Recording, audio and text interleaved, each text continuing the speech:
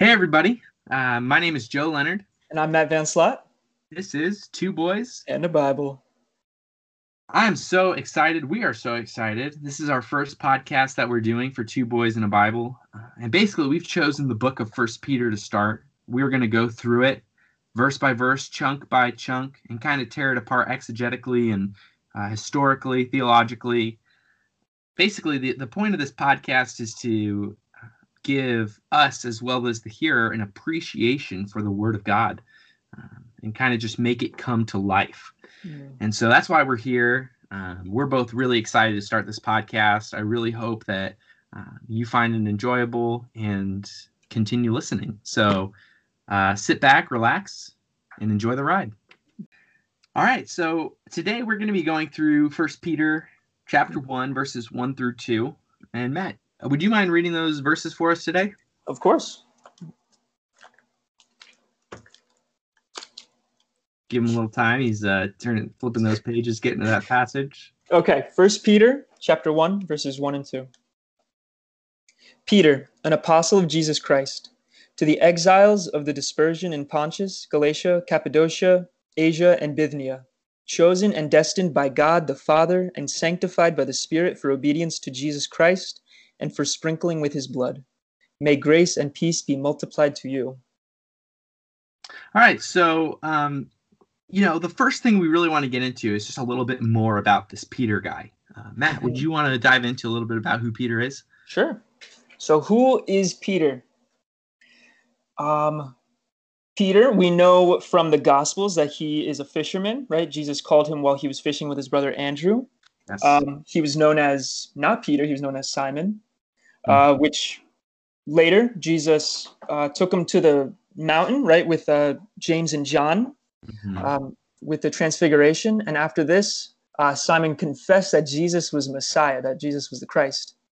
Right. So then Jesus said, oh, no, Simon's not a fitting name for you. So he called him Cephas, right, which is Aramaic, translated rock for Peter.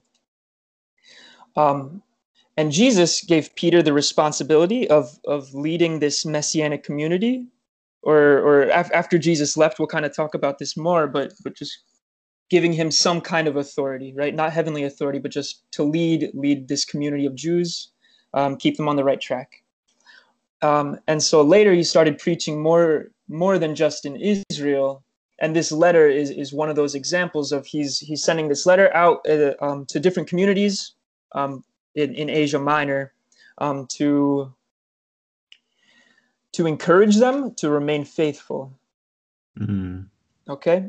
And so that's kind of, that doesn't speak to who the personality of Peter is, but we're trying to get to the nitty gritty of what Peter's trying to say, what he has to show us, introduce us to Jesus is the main goal.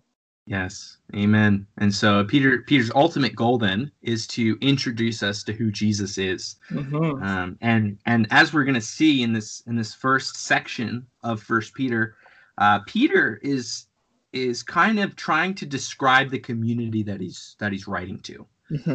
Right? He's trying to describe that the community he's writing to is to those who are exiles in the dispersion of Pontus, Galatia, Cappadocia, Asia, and Bithynia. He's writing to exiles. And so let's kind of dive into this idea of how Peter came to view his readers or his listeners as exiles, why Peter wants to identify his community or his listeners as exiles. So to start, we're just going to talk about Peter and Jesus when Jesus was in his earthly ministry. Peter saw Jesus as the most powerful and popular person in the entire world. Oh, yeah. He was like a celebrity. Literally. I mean, Jesus was walking around and there was someone with leprosy, and what did he do? He took away his leprosy. He healed him. He healed him. There was someone who was there was a little girl who was dead, and Jesus walked into the house, closed the door, and what did he do? He said, Talitha cum, right? Come, little girl, arise. Yes, amen. Yes, he did. And this news of Jesus spread throughout the land. Everyone knew who this Jesus was. Not only could he cast out demons and heal the sick, but he could also control nature. Mm-hmm. And we saw that one time. Where did we see that one time?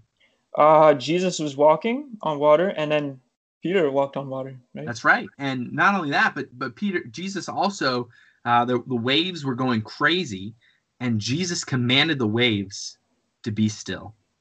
And everything, the winds, the waves, they all calmed down. And something that I really love to think about when I think about this is just imagine the power of Jesus.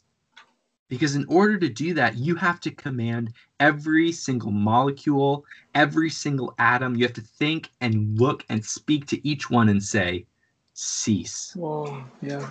And they did.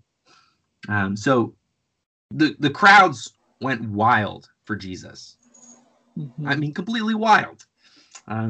There were moments when there was over 5,000 men on account, which doesn't account for women and children. So in the time of Jesus, can you imagine over 10,000 people following him, just following him around? Crazy town. Literally crazy. There were some people who were jealous of him, though, weren't there? Yeah, there were. Yeah, the Pharisees, they were pretty jealous, pretty jelly of him. Yeah. But so there was this moment in time. So Peter saw Jesus as the most powerful, popular person in the whole world. Everyone knew who Jesus was, and Peter was his right-hand man. I mean, what a place to be. He was his rock. It was his rock. Yeah, exactly. And so this moment came. Jesus was always talking about leaving this world and going to a different kingdom, and he was constantly talking about preparing rooms for them and preparing this place for them. And the disciples were always really confused because just like the rest of the Jews, the disciples expected Jesus to reign and rule on this world. Well, yeah. I mean, Matt, what was one expectation of the Jews for the Messiah? The Messiah was supposed to be a king, right? Supposed to be powerful.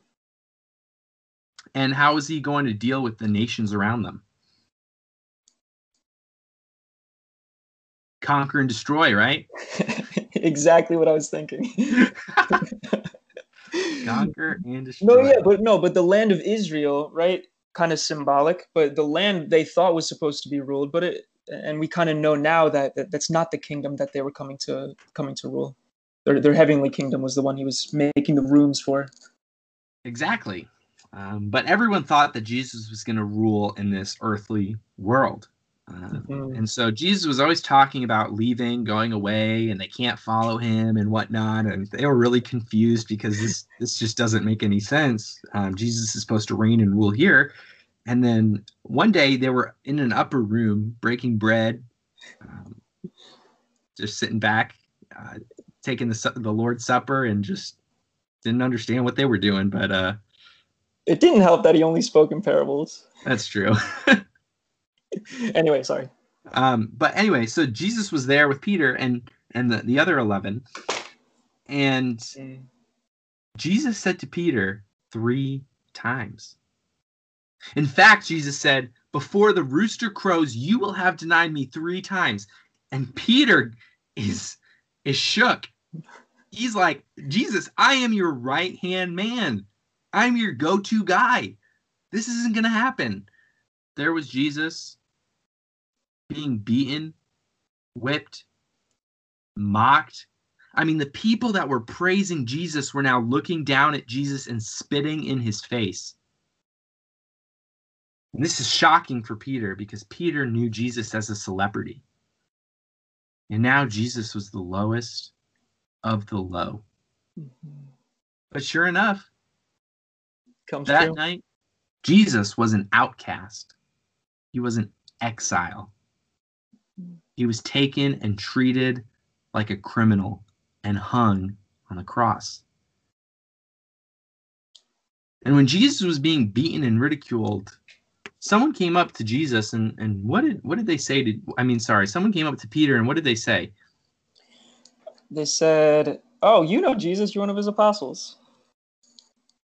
Exactly. And how did Peter respond? Peter says, "I never met that man."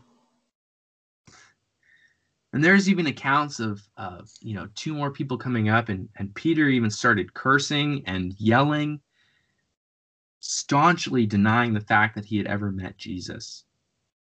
He went straight against what he told Jesus to his face. And one of the main reasons that this happened is because Peter had always seen Jesus as a celebrity. Peter had always seen Jesus as someone who's going to rule this world. And now Jesus is a criminal. Not actually a criminal, but being treated like a criminal. Mm-hmm. And so Peter's not ready to accept this whole idea of being in exile, or that he's following an exile, an outcast. So there Peter is, he's just denied Jesus 3 times. He doesn't like the idea of following an exile at this time, but he walks away from this moment and he weeps. He weeps because he just realized that he didn't value Jesus for who he was. Mm-hmm. He valued Jesus for his popularity. Mm-hmm. He valued Jesus because he thought Jesus was going to be this reigning and ruling Messiah. And so he goes away and he weeps because he sees the sin in his soul. And he goes away and he no longer expects to be a follower of Jesus. He's going to go back to fishing. But Jesus one day, after he rises again, praise the Lord, Jesus rose again. Praise the Lord. Peter was out fishing. Jesus comes to the shore. He looks out. He sees Peter and the rest of the disciples fishing with him. Tells them to cast their net on the other side. Peter realizes it's Jesus, jumps off the boat, swims all the way back to shore, and he comes face to face with the Lord that he just denied 3 times. And Matt, what happens next? What happens next is that Jesus says to Peter, "Do you love me?" Right? And Peter says, he says, "Do you agape me? Would you lay down your life for me?" And Peter says, "Of course, Jesus, I love you. I love you like a brother." And so Jesus says, "Go and feed my sheep." And then Jesus asks this 3 times, right? "Do you love me? Would you lay down your life for me?" He says, Go feed my sheep, tend to my lambs." So what this means is that Peter's no longer following the Jesus that he had in his head, right? He's following an exile Jesus. And when Jesus says to go tend to my sheep, it's kind of speaking to what Peter's writing about in this book. He's writing to the sheep, right? He's writing to the exiles, just like Jesus commanded him to. Exactly. And so Peter realizes that if he's going to follow Jesus, he's going to have to be in exile. Mm-hmm. He's not going to be this right-hand man of this guy who's reigning and ruling on earth. Mm-hmm. He's going to be the right-hand man of, someone who's in exile here on earth, but in heaven is the reigning king. So let's go back to the text. It says, "To those who are exiles of the dispersion in Pontus, Galatia, Cappadocia, Asia, and Bithynia." But are these people just exiles here on earth? No, they're not exiles. I mean, they are exiles here on earth, but it then says they are chosen and destined by God. So they're exiles and they're chosen. Exactly. So they might be exiles here, and we'll dive more into that next podcast, so stay tuned. They might be exiles here, but they are chosen by God, according to God's foreknowledge. And what exactly are they chosen for? They are chosen, 1, to be obedient to Jesus, and 2, to be sprinkled with his blood. Right. They're chosen not just to be a follower. Yes, they are chosen to be followers of Jesus Christ. But you have to understand, to be a follower of Jesus Christ is to be a follower of the life. Remember, Jesus Christ pronounced himself to be the way, the truth, and the life. Can you imagine a man proclaiming himself to be life itself, to be the source of life? It's absolutely ridiculous, and it's crazy. But that's what Jesus is. And so when we are following Jesus, when we are obedient to Jesus, which is what we are called to do, some people might look at this and say that is kind of wrong of Jesus to say, you are chosen to obey me. But look at it this way. We are chosen to obey life itself. Oh, what a gift. What a gift. Before we were obeying death in the way that we were walking. Mm-hmm. Jesus is life. And when we follow Jesus, we follow life. Following Jesus does not mean that it's going to be this hard taskmaster. No, obeying Jesus means you are being obedient to life itself. You are following the life. You are walking in life. There is no greater thing. It is a beautiful and awesome calling to be obedient to Jesus Christ. So not only are we called to be obedient to Jesus Christ, but Matt, what else are we called to? Called to be sprinkled with his blood. Take it away. All right. Well, the first time I read it, sprinkling with his blood, it gave me the image of martyrdom, right? Because this talk about Jesus being exiled and his blood was literally taken, it's sprinkled. But then also the imagery of baptism being sprinkled with the blood of Christ, right? To share in his family, I guess, his brotherhood, right? To be part of the line of Jesus. What a beautiful gift. And so I guess that kind of goes into being sprinkled as I think it does mean the baptism, but to share in the life, right? Which also means to suffer with Christ, but it's also to become alive with Christ, right? So the sprinkling with his blood, to share in baptism, to come to life in Christ. Exactly. So taking what Matt just said and what I was talking about earlier for obedience to Christ and for sprinkling with his blood, what we see here is that we are not chosen to be subject to this heavy yoke that Jesus has for us. We are not chosen to be subject to this burdensome following of Christ. In fact, 1 John tells us that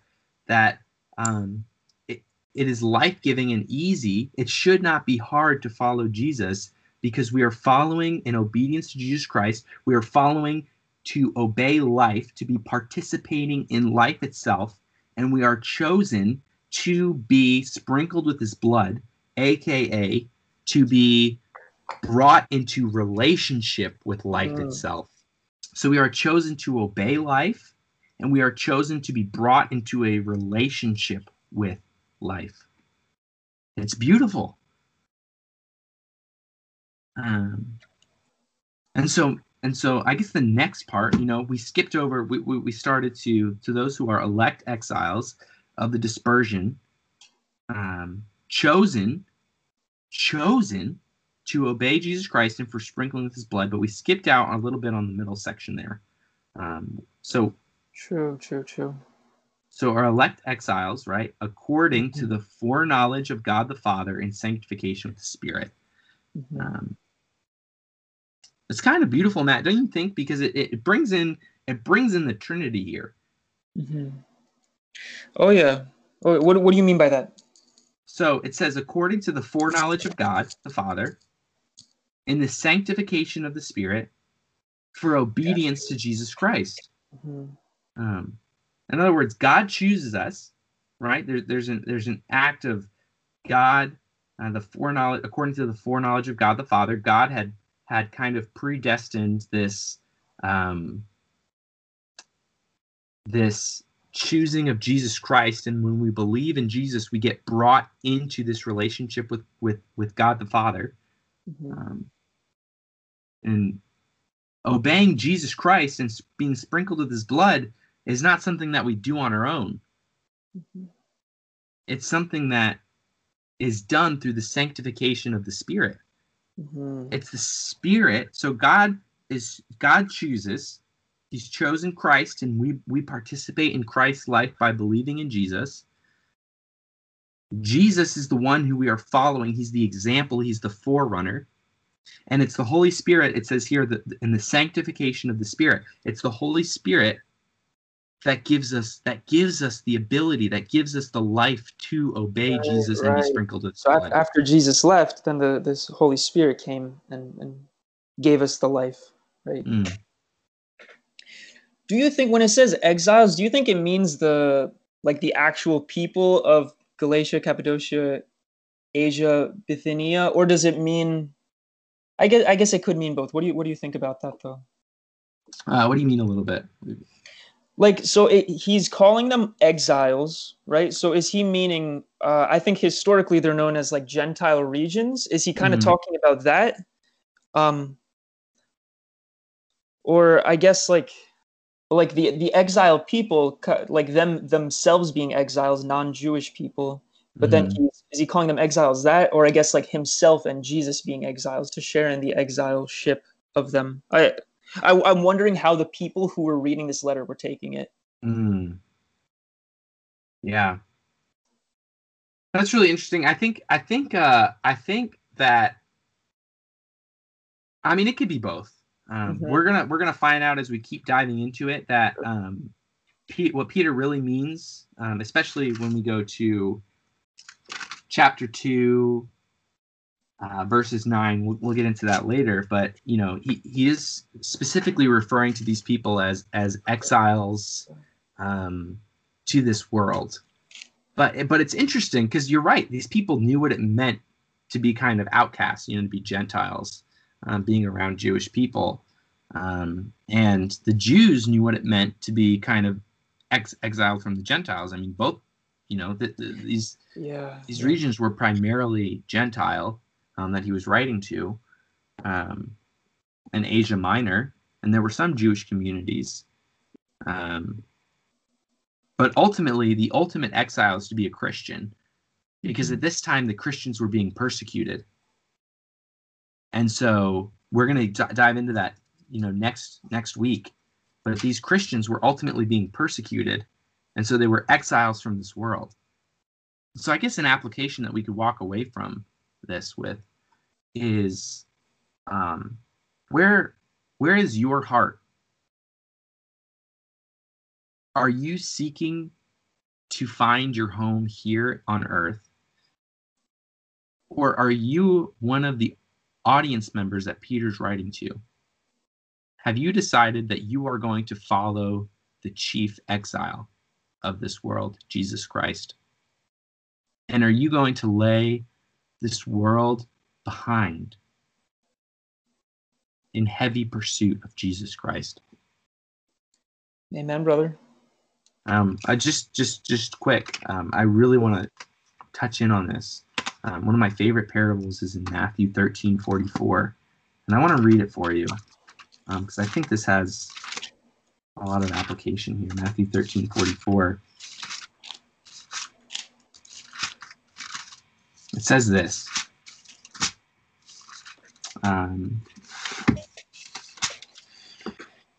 The kingdom of heaven is like a treasure hidden in a field, which a man found and covered up. Then in his joy, he goes and sells all that he has and buys that field. Are we like this believer, where heaven is so valuable? Being a follower of Jesus Christ is so valuable that you go and you sell all that you have in this world. You count it as nothing because you want to follow Jesus Christ. I think about Peter on that shore with Jesus. Imagine he was out there fishing. As he was fishing, he realized that he had abandoned Jesus Christ. Yeah. And he starts to wonder, is this worth it? Is it worth it to go back to the world? Which is crazy because he knew Jesus, like personally. He knew that he wasn't bluffing or anything. So it's crazy that those thoughts, I mean, I guess that's super representative of who we are, about the thoughts that pop back into our head. Is it worth it for me? It takes a long time to save up to buy a field. Peter's writing this letter for these people who are being harassed and probably beaten by the communities that they're in. So he's encouraging them to remain faithful because it's so valuable, right? Way more valuable than any field, any treasure in a field. Yeah, way more valuable. And so I just want you guys to think today, is it worth it to be considered an exile in this world, to be a follower of Jesus Christ? So worth it. I mean, it's no question, but maybe for some of you it is. True. And so think about it and pray about it and talk to the Lord and see, is this worth it? No, I can tell you. No. I just said it a very resounding. Of course, it's worth it. But in like the mornings when you wake up or at work behind the desk, it's not always worth it. I mean, it doesn't always feel that the fear, like the voice of the devil creeps in and tells you that it's not worth it. Right. Okay. Amen. All right, Matt, you want to give us a quick closing prayer? And sure do. All right. Holy Spirit, we beg of you to come in a new and powerful way. We ask you to allow these words to sink in, to reach the depths of our hearts and our minds. Help us to be exiles for you and not to be ashamed of it. Mm-hmm. And we pray that through the first letter of St. Peter, we could allow Peter to introduce us more and more to the person of Jesus and the leader and the exile and the Christ that Jesus is now. And we pray this all in his most holy name. Amen. Amen. Thanks for listening to Two Boys in the Bible. We will see you next week. Peace. Peace.